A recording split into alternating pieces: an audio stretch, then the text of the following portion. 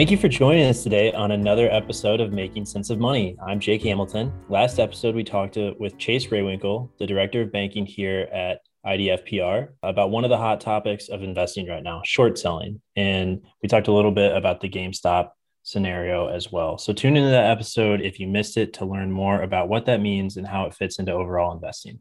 This week, we're going to be revisiting the topic of credit with a couple of my friends and financial educator colleagues, Kamaya Wallace-Bechard from University of Illinois Extension and Natalie Daniels from DePaul University.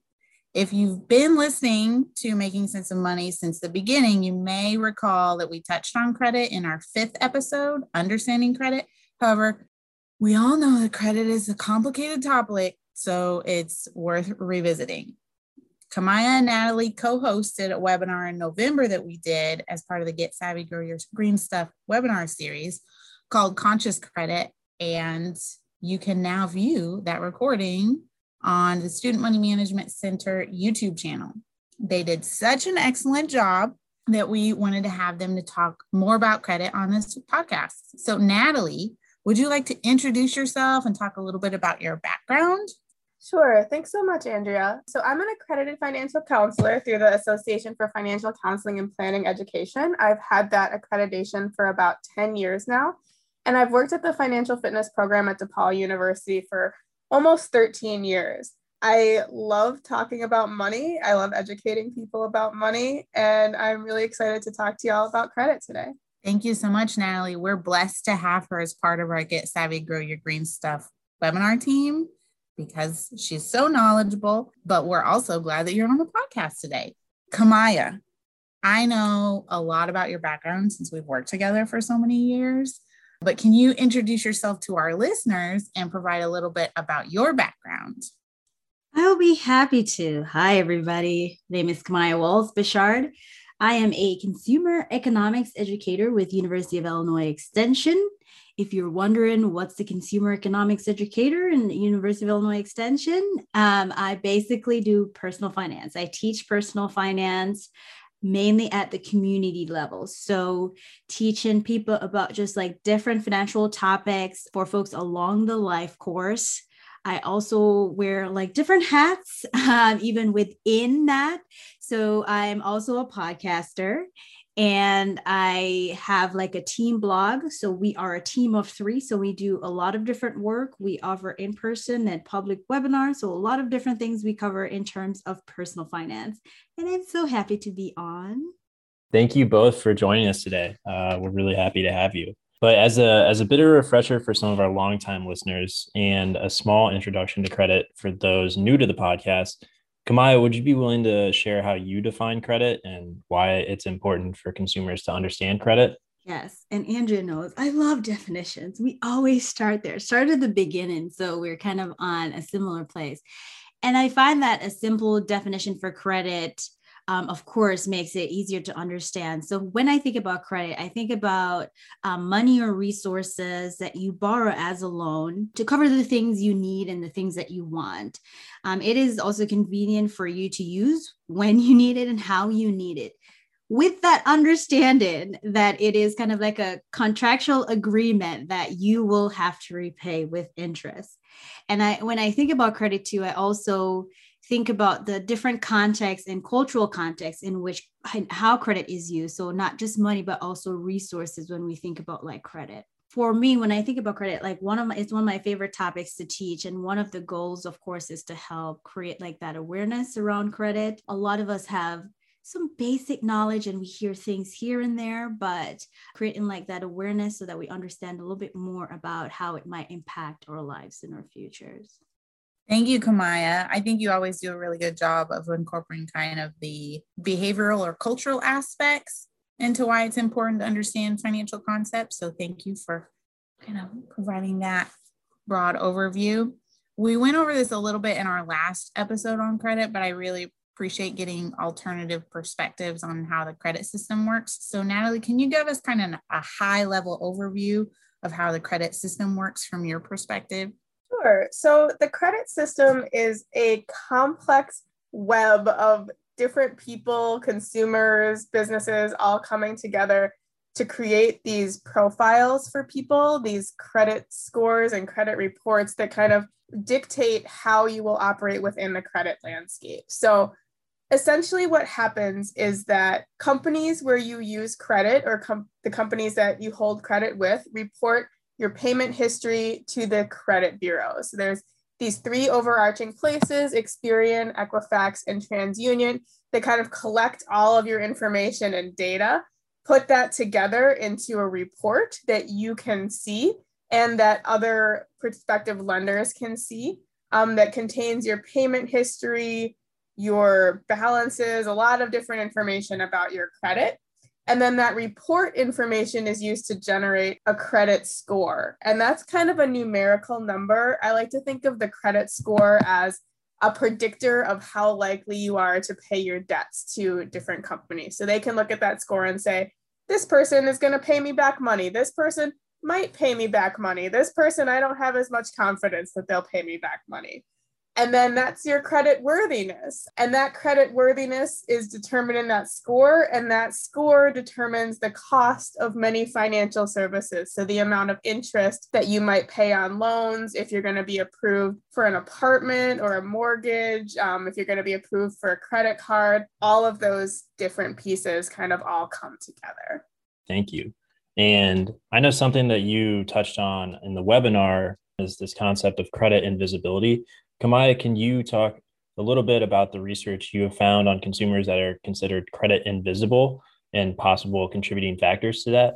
Absolutely. So we know that millions of Americans do not have like a credit history with any of the three major credit bureaus that Natalie just mentioned. So Equifax, Experian, and TransUnion.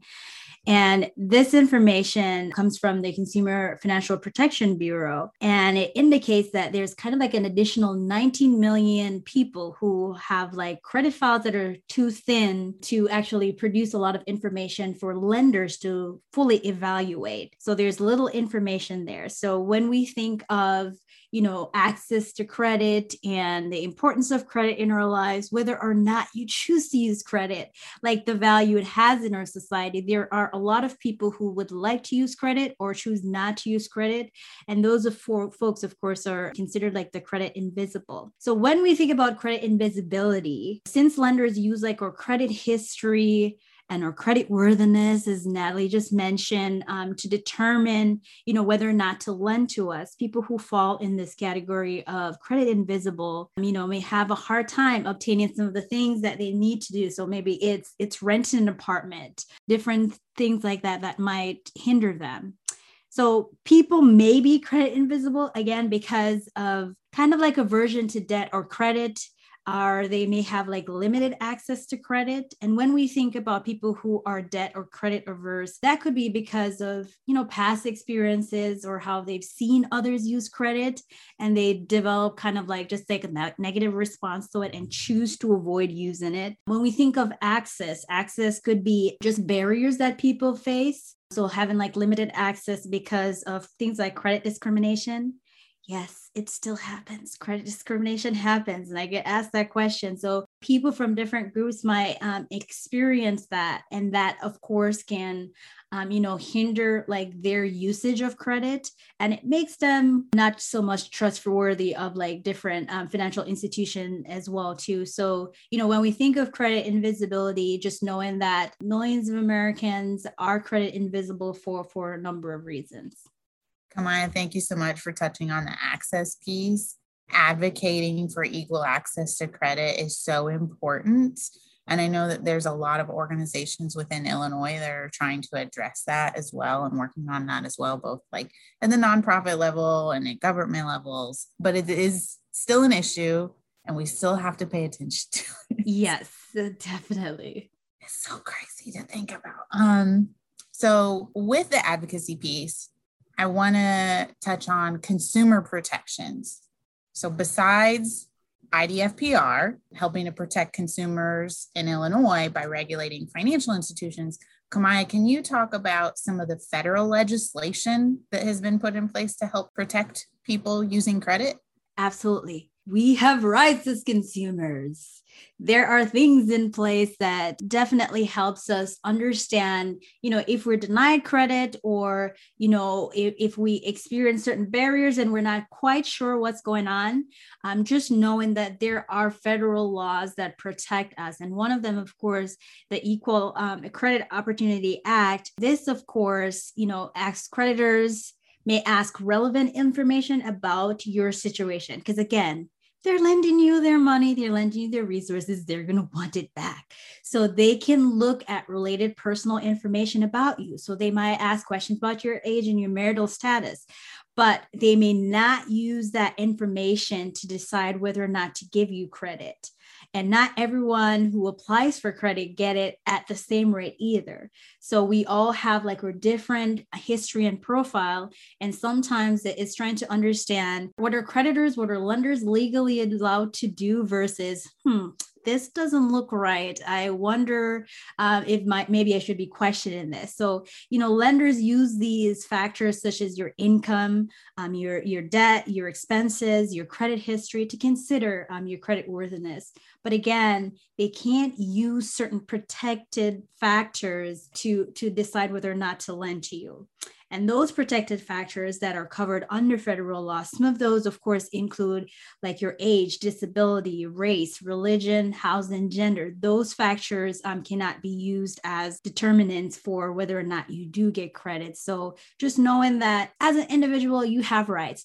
And sometimes, in credit situation, whether you're buying a car, you're applying for a mortgage, they will need to look at like that background information. But sometimes it might be subtle, and sometimes it might be right in your face where you feel that you are being discriminated against because of these protected categories that you do understand from. So just knowing a little bit more about understanding how to kind of recognize that it's very important. And so when I teach on this topic is not to say, every negative experience you had at the car dealership it could be credit discrimination. No, I think if you've purchased more than one car in your lifetime, you've had some moments at the car dealership where you question it, but just understanding how to recognize what credit discrimination might look like and how that might affect you as you're trying to build your financial well-being. Gotcha. Thank you, Kamaya. What role do the actual lenders, like the people who are making credit available, ensure? Like, what role do they play in ensuring compliance with this legislation that you're talking about, the Equal Credit Opportunity Act? Do borrowers also have a responsibility in this, or is it just all on the lenders? There's so many players in the credit game, right? So many players. And of course, lenders have a responsibility to provide like that fair and equal lending practices that they are regulated to do and to treat people fairly. And, they're responsible for looking at your background information. So properly analyzing that background information, looking at your credit information, reviewing your application carefully, providing like clear policies and regulations that provide also good customer service for you. So the lenders, they do have like responsibility that they have to execute when they're working with like consumers. But you as the borrower, I know, we got some responsibilities too. It's not all on them. Yes, they are responsible for some stuff, but there's some stuff that we have to make sure that we take care of when we're thinking about buying. And that's part of being like that responsible consumer, that responsible user of credit. So as the borrower, think about like what you can afford. What stage in life are you? If you're in college and you're trying to figure out whether or not you want to take out a loan with like a cosigner, or if you're at a stage in your life where you're ready to consider buying a house, just what can you afford and how will you be able to like repay this loan that you were borrowing? So also understanding that, and then thinking about like your credit history, and just what experiences have you had with like money management, understanding your money personality. So just, what kind of buyer are you? How do you think about money? Do you have a plan in place, like a spending plan to work on different things? So just making sure that you as the borrower focus a little bit internally. So we're going to turn it internally just to understand us, and whatever information you are providing to like these lenders, making sure that that information is up to date and accurate. Did you move? Is this your right social security? Having like the right information too can help with the process as you're figuring out how to apply for a new loan and just decisions that you're going to make around like your financial lives. Thank you, Kamaya. I think you're right about how there are a lot of different players when it comes to the whole borrowing process. So Kamaya focused a lot on lender responsibilities and borrower responsibilities, but it's also important to understand that co-signers also have responsibilities that are basically the same as borrowers. And that's important to consider. And sometimes lenders sell loans to different servicers. So who you actually borrow from initially may not be who you have to maintain a relationship with to make payments to after you actually get the loan. So servicers are different than lenders, and they still have compliance. Very, very true. All these players. And it might even get more complicated as finances get more complicated in the future. But as of right now, kind of those are the main players in the overall borrowing relationship. So let's say like something happens and you run into issues trying to get credit. Maybe you're denied. Do you have any rights, Kamaya? Oh, yes, you do. Yes, you do. So there are a lot of reasons, lots of different issues that might come up when you're trying to like establish in credit. And it's funny because you're trying, for some folks who are trying to establish credit, it's like, okay, I have a lack of credit history, which is an issue for me trying to establish credit, right? So starting from the bottom. So lots of different things. You may be denied a credit application that you applied for. You may have been a victim of fraud or identity theft that kind of messes up your credit history a little bit. So when we think about like, how do we address these issues? Like if we have like these different things come up when we're trying to establish credit, how can we address these challenges? So of course with us, like when you're establishing credit and you have like a new credit application or you have like your new credit payments, just always making sure that you make those payments on time. And I know a lot of time people focus on just like the credit score, like just the numbers, but making sure that you spend time with that to build your credit and be patient and know that it won't happen overnight. I've worked with different populations, re-entry populations from prison who people are trying to reestablish like their credit history, and just understanding that will take time as they're going on with different accounts with like co-signers, or even just like for young adults, they're starting out and they're trying to establish that, and they might be working with a parent or a loved one to build their credit history. So just being patient, and of course making sure that you're monitoring your credit information, because that is important. We need to know what's happening there. We don't want any surprises. We don't want to go to a lender and, they pull up our information and there's a surprise on there. So you have access to like your free credit reports at annualcreditreport.com. And now until 2022, you can have weekly access to like your credit information. So just making sure that as a consumer, you are paying attention to that. Now, Andrea also brought up something about like with the issues to it. And if you're denied credit, like what do you do? So here you are so excited. You applied for this new loan because you are ready to take this next step in your life, and you were denied credit. So as a consumer, I love talking about our rights. We have rights. If you're denied credit, you are entitled to what they call an adverse action letter, which is kind of a notice that you have been denied credit or employment or insurance, whatever it is that you applied for. So based on that information that is present in your credit report. So that letter should indicate like which one of the major credit bureaus that came from and how to contact them, because you can follow up to see why you were denied, if there were different things about your credit history that you wanted to focus on. So just knowing that you have those rights to kind of learn a little bit more about why you were denied that access. So as you're building or rebuilding credit, you can take care of that. So just wanted to share those few tidbits.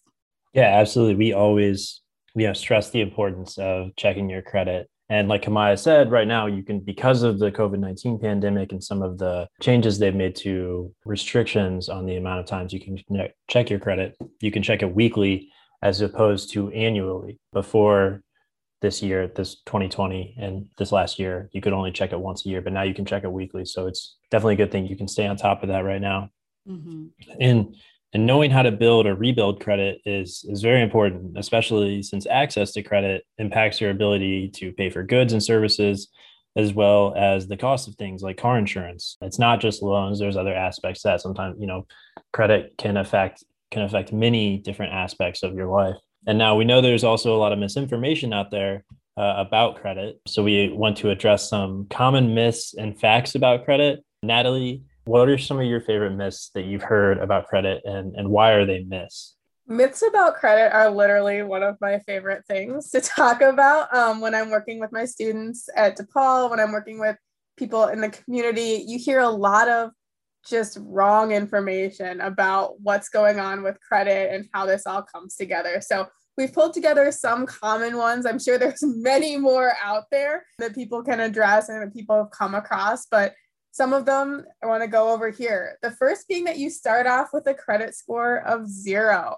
So I can see where the logic behind this is. It's like I don't have any credit, so my credit score is 0. But at least with FICO, which is the main credit scoring system, and Vantage, which we'll talk about a little bit later, no credit scoring systems really start off at 0. Most of them range kind of between 350 or 300, potentially up to 900. So why they start there, don't know, but that's where they start. And that's kind of how the credit system has been created. So there is no credit score of 0 out there. And that's one that I always get a good chuckle about. This next myth kind of actually makes me a little bit sad to think about sometimes. The idea that just having a credit card means you're going to be in debt.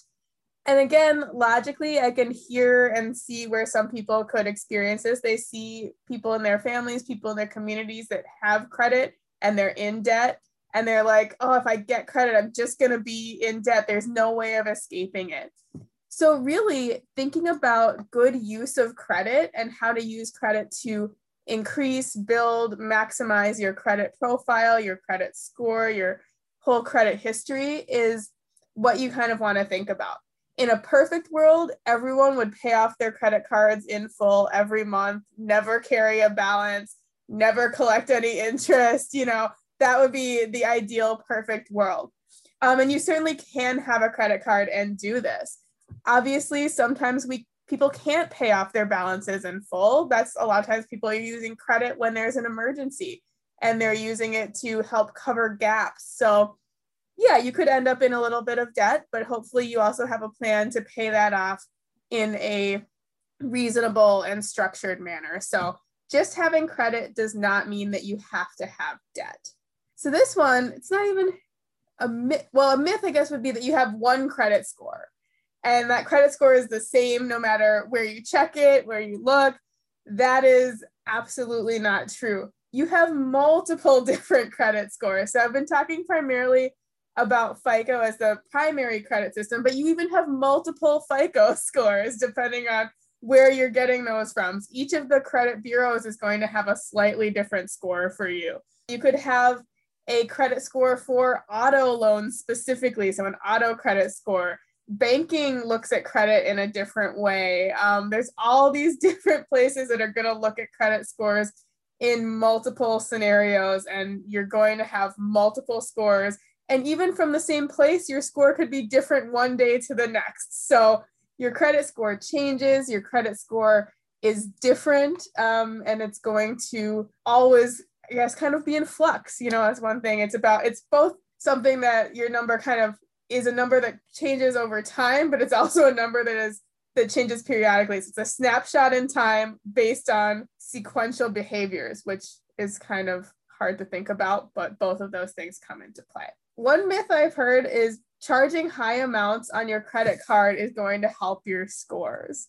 And that is just not true again. So you want to make sure that, yes, you can use your credit card. Yes, you theoretically can charge up to your credit limit, but we don't want you to. Charging up to your credit limit is going to be actually a factor that could hurt your credit score. So you want to charge small amounts, ideally, that you can pay off within that month. You want to show some use of your credit, but again, you do not need to have a high balance on those cards at any point.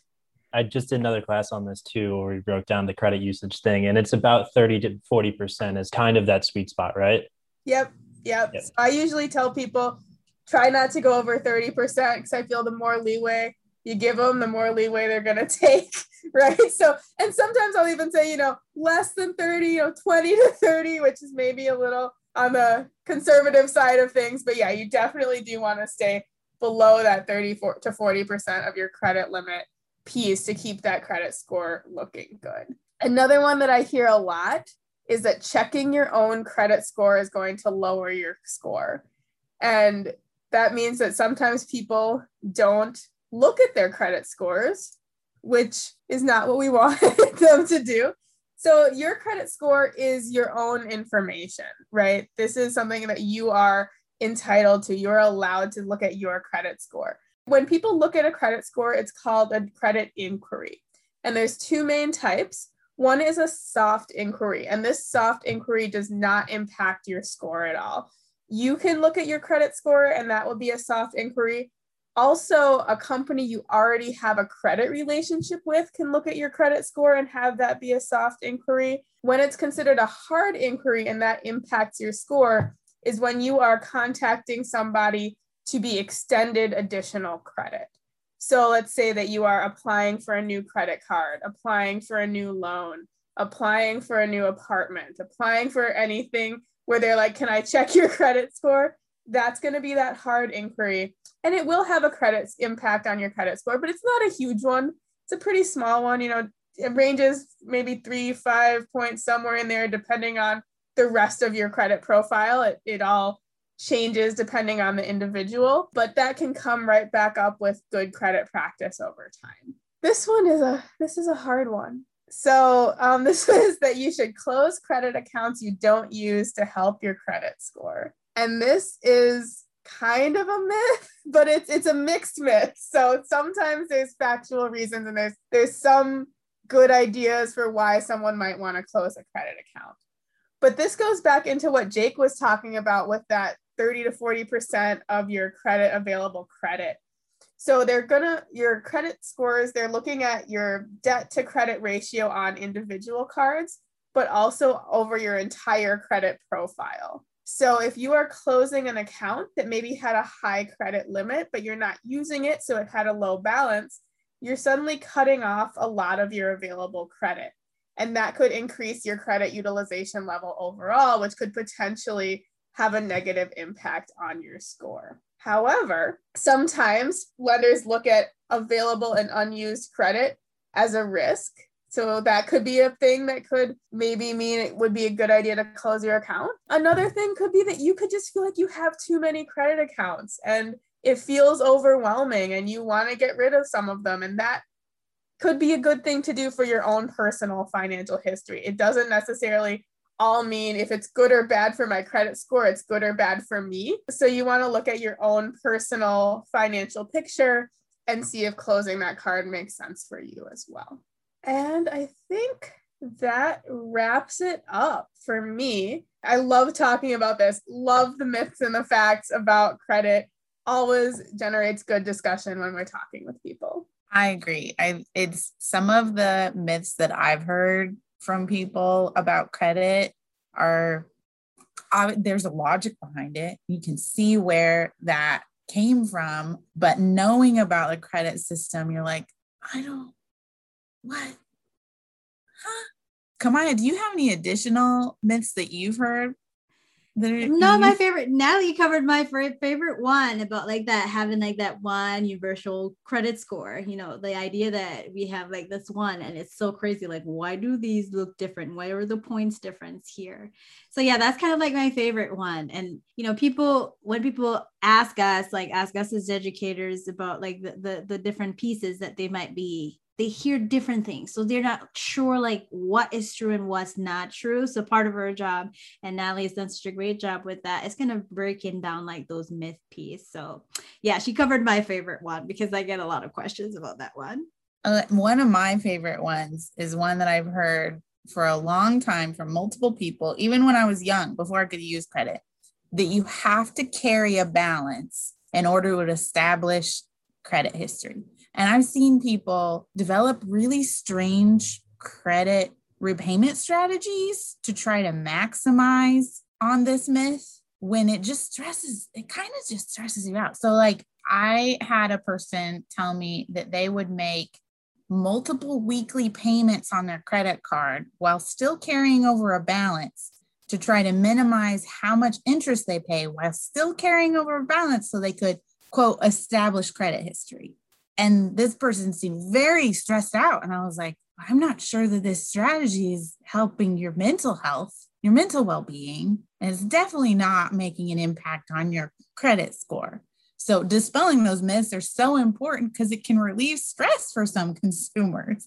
Not to mention that like when you make multiple payments on loans or credit cards, a lot of lenders will actually hold the payment until the due date and then apply it so they can maximize interest. So just making multiple payments in this situation didn't really necessarily help them unless the lender was immediately applying the payments, which I've rarely seen, but I'm not a lender. I mean, usually the lenders want to do what's in their own best interest because they are in the business of making some money.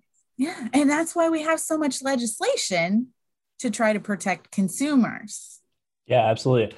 I don't know, like, if I have a favorite myth along the same lines. I can tell you that I know that when I was in college, I thought like you hear about on-time payments with credit, and I thought that meant like paying my rent and my utilities on time, which I now know, obviously, my utility company is not extending me any credit. My apartment building is not extending me credit. Those don't affect your FICO score. But I think it is important to like demystify some like these things about credit.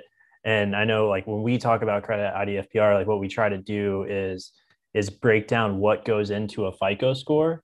And once you understand that aspect, whether it's, on-time payments, inquiries, length of credit, credit usage, how much those particular factors, have an influence on your credit. Once you kind of understand how, like what the lenders look at and how your score is structured, I think that can help a lot of people avoid these myths and make better credit decisions for themselves. We also want to talk a little bit about like the different types of credit we've mentioned so far on this podcast, credit cards, auto, home, all these different types of credit. Natalie, can you explain the difference between revolving and installment credit? Sure. So these are kind of their two biggest overarching credit types are our revolving credit and our installment credit. And we've spent a lot of time talking about credit cards so far. So I'm going to start with those. Those are what's considered revolving credit. And I kind of think about it this way. With your credit card, you have your credit limit and you can spend up to that credit limit, which we don't encourage you to do, but you can theoretically spend up to that credit limit, then pay it down and up and down. And it just keeps going and going and going. And there's no specific end date to that credit relationship. That company has extended you credit. You can use it as you pay it off and it keeps going in a revolving manner. Your installment credit, those are things that are more likely loan products. So like a mortgage, a student loan, a car loan, a business loan, something where you have borrowed an amount of money and you're going to pay it off in chunks for a designated and agreed upon period of time, and then it's done. So those chunks are often referred to as installments. And you're paying off this credit in these installments until you have cleared up that balance and then that loan is finished. Yeah, that's a great way to think about it. And what about secured versus unsecured credit? Sure. So what I think about with secured credit is I think about something that has a backing to it. For example, a car loan. If you are not to pay your car loan, the company could take your car away. That car is securing that loan. With a mortgage, your house is securing that loan. There's something called a secured credit card. And a lot of times people that have adverse credit histories can use a secured credit card to help build up their credit history.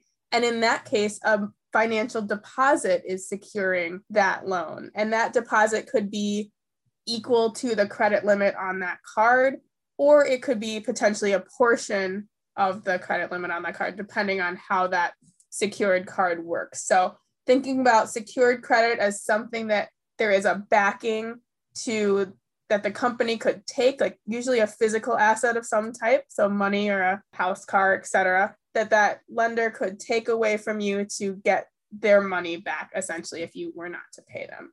Some people call it collateral. Yes. If you've heard of collateral.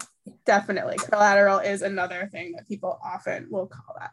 Your unsecured credit does not have anything backing it. So there's no physical item, there's no collateral, there's nothing backing that loan. Just your good word is kind of what's backing that product. So our typical credit cards are unsecured credit. It's essentially you just having that signed agreement that you're going to pay this money back, and there's not anything that they can come take away from you if you do not make your payments.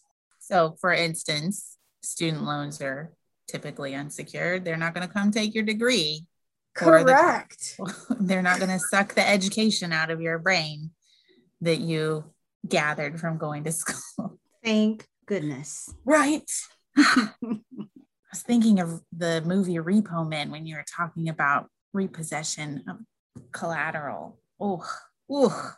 All right. So if you listen to the last podcast on credit, you know that we spent a lot of time talking about credit reports versus credit scores. So credit reports contain information about you, including your credit history, like amounts and types of debts you have, your payment history, and even credit inquiries like Kamaya and Natalie talked about previously. And each of those three main credit bureaus, Experian, TransUnion, and Equifax, are required by law to give you a free copy of your credit report once every 12 months through annualcreditreport.com. Currently, we know that they've extended that weekly credit report pulling from, it was going to be April 2021. Now it's through 2022. Very excited about that. Everyone is raising the roof on this podcast. Credit scores, on the other hand, use the information and data in those reports to come up with a rating of your credit worthiness, like we talked about.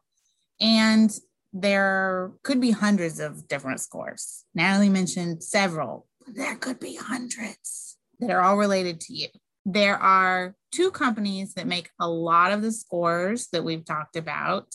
FICO, which we've mentioned a lot, which used to be Fair Isaac and Company, and Vantage Score, which was a collaborative effort by the three main credit bureaus to create kind of a competitor for FICO, which is used by like 80% of lenders.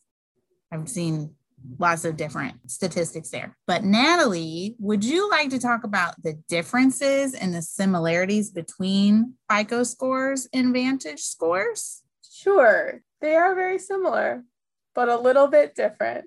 So I'm going to start by talking about the FICO score a little bit, because like we said, this is the primary score that you see, kind of the overarching one.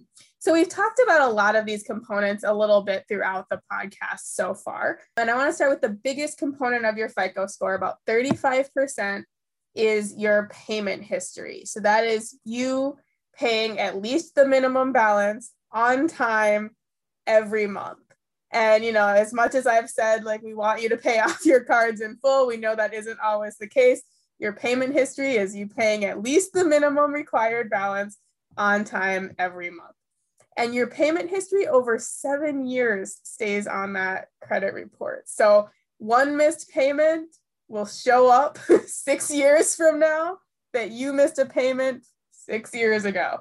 And it has a diminishing impact on the score, but it is still there, still a factor. So you're really looking at that overall payment history. And there's some things like bankruptcies, liens, judgments that can stay on that credit report for even longer.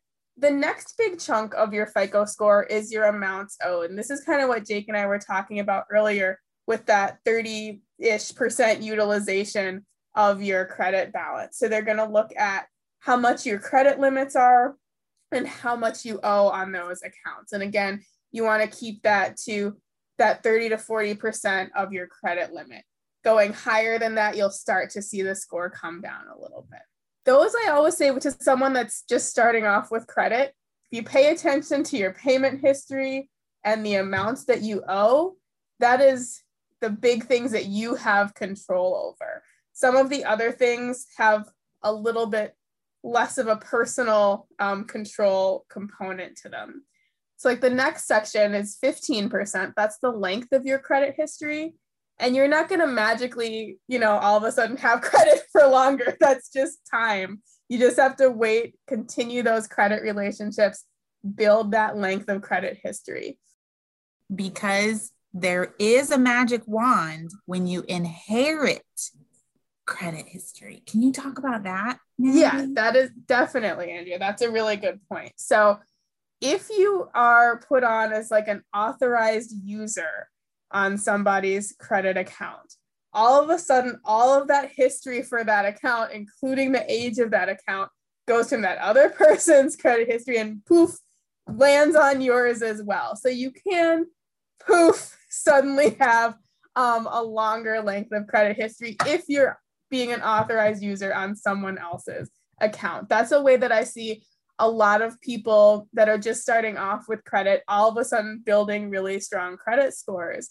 And, there's a access component that comes along with that, and a class component that comes along with that. And there's some equity things that we could talk about that come along with that, because you have to have someone in your life with good, solid credit that trusts you enough to put you on their credit account to have that magic wand. And not everyone has that same access. And that you trust, trust enough, right? Because they Yes. can mess up your, so that goes two ways. It does. It definitely does.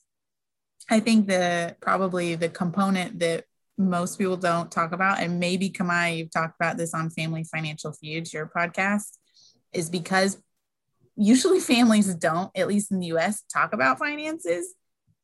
You could have like a parent or an uncle be like, hey, I'll make you an authorized user on my credit card, and I have 20 years of history. But if they've made frequent late payments, like 30 or 60-day late payments, that's showing up on your credit history too. Yeah, absolutely. Mm-hmm. So maybe if you get that offer for a magic wand, ask some very pointed questions and maybe ask to see the credit history first. Yeah, I think that's really important. And also thinking about how they're using that card, because maybe you're getting access to one card and this person has a much fuller credit profile than you do. So the impact of that one card on your credit profile could be disproportionately large than that one card on that other person's credit profile, because maybe you have mortgages and car loans and student loans and all these other things that they're paying off in multiple credit cards with different utilization rates, and you just have this one. And if it's one that gets used a lot, it could look much worse on your credit profile than it could on theirs. So there's a lot to think about with that magic wand. A lot to think about. With that length of credit history, they're also looking at your average age of accounts, right? So looking at your oldest account, your newest account, and that overall average age as well. Then we have our two little small chunks, each at 10%. One is new credit, and that's kind of anytime you're applying for new credit. We talked about how that could potentially lower your score a little bit with those hard inquiries. And then finally, having a mix of installment and revolving credit accounts is that last 10%, and that can certainly help a little bit, but it's not, I never say that's like the big thing. Don't go out and take out a loan just to increase your different types of credit accounts. That's not necessarily what the goal is here. So it's something that, again, I think comes with time, comes with age, comes with as you're building your credit profile, and it's only that little 10%. So the Vantage score, little bit different, very similar all at the same time. So that payment history is still the biggest chunk, but it's a little bit bigger. It's at 40% rather than 35%. And then they have something called depth of credit. And that's more of like those different types of credits and that whole longevity, all of those different profiles coming together. So it's like kind of mushing together the credit mix and length of credit history and new credit, like all in this one kind of depth of credit, bigger credit profile component. And that's about 21% of your score. Your utilization is only 20% there. So that's kind of like a bit of that amounts owed they're looking at as well, but in a slightly different way. Recent credit your balances, they're looking at your balances. So how much you're actually carrying on different accounts. So credit accounts, also other types of loan accounts as well, comes in there on balances. Recent credit applications, so that's kind of like that new credit, and that's only around 11%. That's like only around 5%, so a little bit less than it is on FICO. And then finally, your available credit. So it's interesting that they kind of break out available credit, balances, and utilization into these different factors, whereas those are a little bit more lumped together in the FICO score. So it's very similar components, slightly different weighted when you're talking about FICO and Vantage. Yeah, that's a great breakdown. I think it's important for people to know the difference between the two if they hear about them and know how they're different and like how they might compare too. But since Andrea mentioned this earlier, FICO is used by as much as 80% of lenders. You know, there's different statistics out there on it, but 80% is a pretty fair estimate. Can you talk about what the different credit score ranges mean for FICO scores, Natalie? Sure. And this is data that comes from FICO, but it's also data that changes slightly here and there over time. So take these ranges with a slight grain of salt, I would say, because each lender looks at them slightly differently, and they can move up or move down, and a little bit. If it's in this range, it doesn't mean for sure this is going to happen, because it's very hard to say for sure anything sometimes when it comes to credit and how that all comes together. It's all like, well, a mix of these things, and then we're going to assess these other things and then come to a decision. So right up at the top, the excellent FICO score. And sometimes when you're applying for something like a credit card or a loan, you're going to see what type of score you need to be approved for it if you're shopping around a little bit. That top tier excellent is usually between maybe 760, 770, depending on where the economy is sitting at the time, all the way up to that perfect FICO score around 850, sometimes 900, depending on exactly which scoring model they're looking at. That great score is kind of within that 700 up to that 760-ish mark. From mid 600s up to 700s is good. You're probably going to get approved for a loan. You're probably going to get a relatively decent interest rate on that loan, although not quite as good as someone with a great or an excellent score. Then you get into what we call fair credit history. So you might still qualify for a loan at this point, but maybe your rate is going to be slightly higher and like higher interest rate. And that's kind of those low 620 or so to that mid 650, 660 amount. Poor credit scores, you might still get a loan, but again, that rate is going to be much, much higher. And that's kind of those high 500s, 580 or so to that low sixes, 620-ish. And then we have those very poor scores, and those are kind of below that 580 mark. You may qualify for a loan, you may not qualify for a loan, depends on each lender's kind of credit profile that they're looking at, credit worthiness that they're looking at. And if you do qualify, your interest rates will be very high. Sometimes when people are getting into that poor and very poor piece, it starts to make sense sometimes to look for cosigners on those loans to help get a better interest rate. But cosigning is complicated, so you may or may not have someone with a more solid credit score that is willing to cosign on a loan with you, but it could potentially help get you a little bit better interest rate on some of those loans. Thank you so much, Natalie, for breaking that down. I think it's really valuable to understand some of the nuances and that it shifts. And depending on the lender, they may have different priorities on who they're going to give credit to and what the rate's going to look like. And not just lenders, even insurance companies, they have different priorities too. Since behavior plays such a big role in credit scores and our credit histories. Can you talk about some of the common mistakes that people make with credit and how that can impact your FICO scores, Natalie? Yeah, definitely. And this is something that kind of mystifies some people when I talk about it sometimes. And the one thing I really like to say when I'm talking about credit missteps and how that impacts your score is the bigger you are, the harder you fall. So the better score you have, the more likely a negative action or a credit mistake will have a larger impact on your score than someone that has a lower credit score to start with. And I'm going to kind of go back to the idea that we talked about earlier with the score being a predictor of how likely you are to repay your debts. So if you have a high credit score, you have a high likelihood of being able to repay your debts. And then all of a sudden you do something wrong, right? You make a stumble, you make a mistake, and it's an unexpected behavior from you.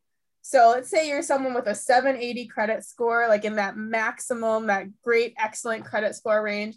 And all of a sudden you max out your credit card. Maybe you're, I don't know, let's say you're, heaven forbid, your dog got really sick and needed an operation. And though we all know, I know I'm making everyone really sad because we all love dogs on this podcast, but it's the first thing that came to my mind. And we know vets are really expensive, right? So maybe you're putting all of this on your credit card and you maxed out your credit card. That could take you down 25 to 45 points just getting to that maxed out credit card. Missing a payment, a 30-day late payment, could knock you down maybe up to 100, 110 points just because you missed one payment by 30 days. And not a week. If you're a week late on your credit card, that's not going to impact your score. But if you miss a whole billing cycle, that's when it hits your score. A debt settlement, that could take you down 105 to 125 points, and a bankruptcy down 200 plus points, right? So you had this really good score, you did something unexpected, it drops your score significantly. But let's say you have kind of a middle credit score. So you're probably going to pay your debts back, but like they know you might not always be perfect. That maxed out card is now 10 to 30 points of an impact. That 30-day late payment is more like 60 to 80 points of an impact.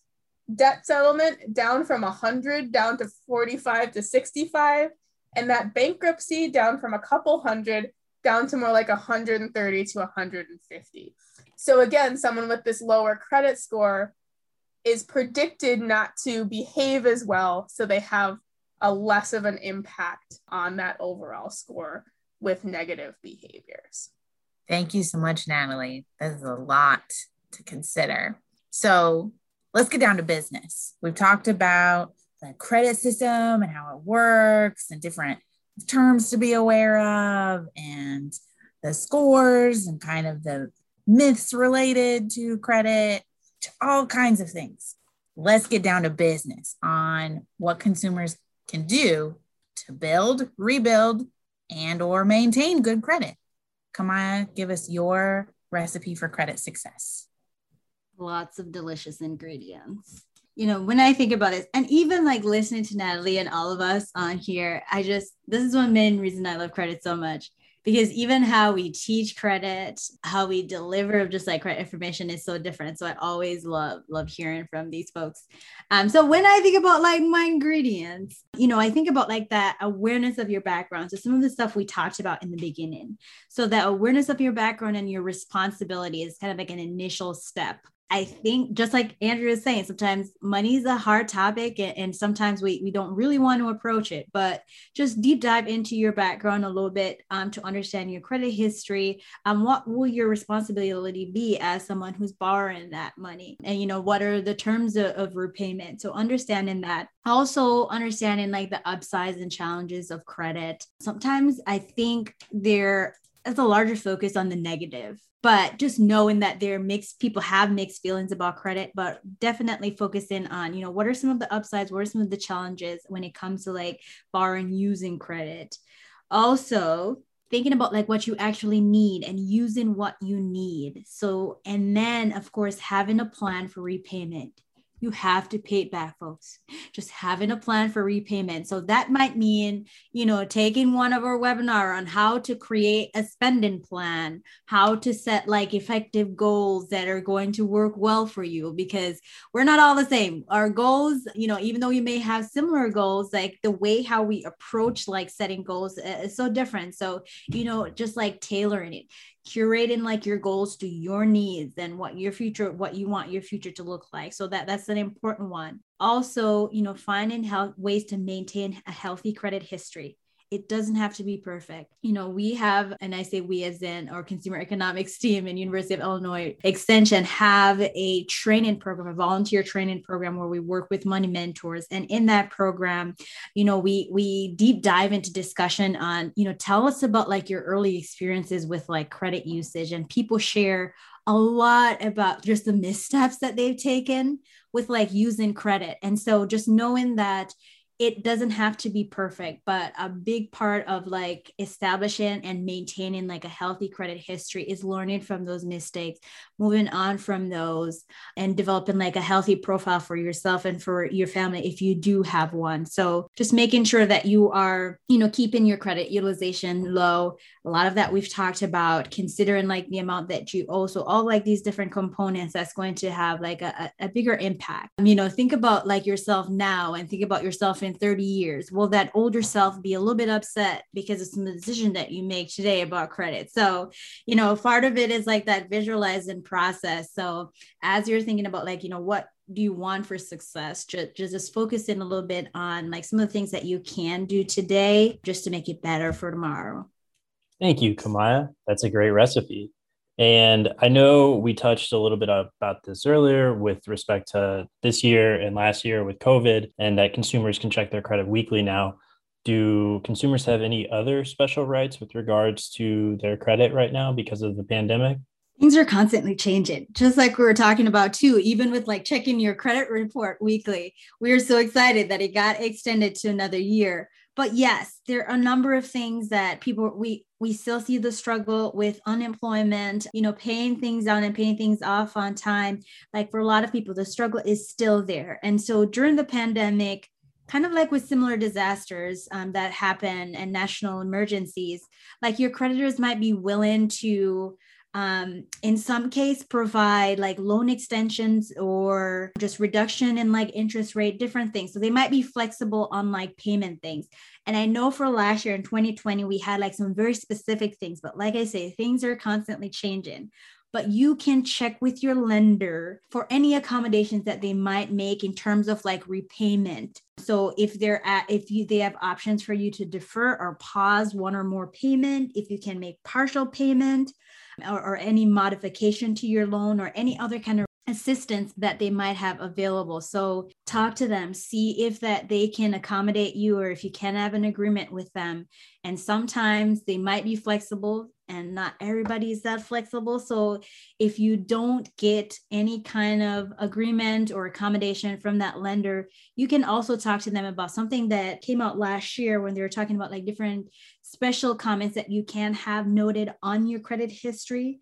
So you can talk with your lender, even if they're not going to grant you, a deferment or pause on your repayments. Just talk to them and having them note that because of the national emergency due to the pandemic, that you are unable to make like these payments right now. And this information can go on your credit information, but it doesn't affect like your credit score, but it's just a statement that helps potential lenders in the future saw that there was an emergency happening, and that's the reason why I might have like some missed payments or different things like that. So there were a number of things that came out last year through the CARES Act. That's the Coronavirus Aid, Relief, and Economic Security Act that came out through that. And some things have changed, but some things are still in place. But it's never hurt to ask. Just definitely ask your lenders. Or servicers. Or servicers, yes. All of them players. All of the players. Natalie, I know that recipes differ when you're looking at different cookbooks or whatever, making the same thing. So I want to know what maybe additional steps or what does your recipe for credit success look like? a really good question. So I always think about credit as a tool in the bigger financial wellness kind of toolbox, I guess we'll say. So credit is there to help you along the way and get other things that you want. So for example, good credit management today could help you get a better rate on a house you want in the future. It's something that we don't technically need. Like, sure, I could save up a couple $100,000 and buy myself a house, all right, theoretically, maybe, but it's a lot easier to go and get a mortgage to cover my housing payment, right? And then make monthly payments on that along the way. So I think about good credit management as a tool. And I also acknowledge when I'm working with people that sometimes your tools break. Sometimes things happen that are unexpected. Sometimes maybe you are on a really good trajectory with your credit score and something happens and it goes down. And that doesn't mean that you are a bad person. It doesn't mean that you are a financial failure. It doesn't mean that you're going to have bad credit forever, right? It's a tool that we can rebuild. We can buy a new one, so to speak. We can get it back on track. So I think that it's really important to know that credit is part of this larger picture of financial wellness, and finances go up and down and change over time. And that's part of how it works. And you can always right the ship. And that's what, we're here as financial educators to do, is to help you get to that better place, to help you get where you want to go. So I think it's just paying attention, using your credit wisely, paying off your bills on time. And if you do run into trouble, communicating with your lenders, your servicers, all the different players, keeping that open line of communication open and asking for help when you need it. Can I use that line? There's a line that she just said that I really want to use. Credit is a part of the larger picture of your financial wellness. I love it. It is. You are so welcome true. to it, Kamaya. Thank you. Thank you. Yeah, credit certainly is a part of the picture, but it's not the only thing that you need to focus on in regards to your financial health and wellness. But I just want to say thank you, Natalie and Kamaya, for joining us today to talk to our listeners about credit. You both obviously know so much about it, and we know this is an important and sometimes complicated topic. So it's always great to get different perspectives on it. So thank you. I can't agree more with Jake. I'm so thankful that Kamaya and Natalie joined us today. It's always good to have fellow educators on to share their different perspectives. And again, credit can be a really valuable tool, like Natalie said, when it's used responsibly, or it can cause a lot of damage if you're not careful. So it's obviously a topic worth revisiting, probably in the future again, when on this podcast. But again, thank you, Kamaya and Natalie, for sharing your breadth of knowledge and perspective. I really appreciate it. If the listeners weren't already aware, I think I mentioned it earlier in the podcast, Kamaya co-hosts her own podcast with our colleagues, Sasha Grabenstetter, who you heard talk about investing a couple weeks ago, and Kathy Sweedler, called Family Financial Feuds, which we'll also link in the show notes, so you can get some more podcasts on financial well-being. Thanks for the shout out. Of course, Kamaya. I binge watched it a couple months ago, or binge listened, not watched. And it was very great. Jake, can you remind me what our next episode is supposed to be on? Yeah, our next episode is going to talk a little bit about student loans and student borrower protections in Illinois. We're going to have one of my colleagues on from the Division of Banking, IDFPR. We are the Division of Banking, but we regulate student loan servicers as well. So we're going to talk a little bit about student loans and the protections that borrowers have there. So you won't want to miss that. So follow us on Apple Podcasts or Google Play, and we're also on SoundCloud.